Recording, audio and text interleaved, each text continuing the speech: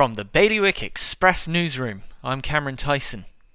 Major questions remain unanswered in Jersey about the state's chief executive, 5 weeks after his departure from the role was announced. Crucial minutes from a meeting between Charlie Parker and the state's employment board are still incomplete and have not yet been made available to the public. Guernsey has received its first batch of coronavirus vaccines and will administer the first doses this Thursday. Frontline health and care workers will be the first to receive the vaccine. Jersey's Royal Court has heard evidence against a jeweller accused of running a criminal enterprise. Darius Pearce is alleged to have been importing and supplying drugs on the island.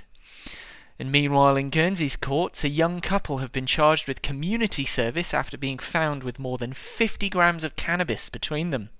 Collectively, they will serve 230 hours. For more on all of today's stories, visit bailiwickexpress.com. Your weather? Cloudy, with a chance of rain, and highs of 12 degrees. That's Bailiwick Radio News, sponsored by smarterliving.je. Well, the garden looks good this year, but it would definitely smell better if we got rid of that oil tank. We could fit an air source heat pump in there and have room to spare. I've heard they're very efficient.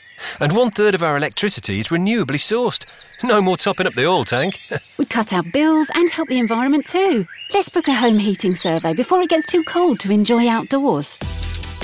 Islanders are already making the switch to a greener future. To book your home heating survey or to find out more, visit smarterliving.je.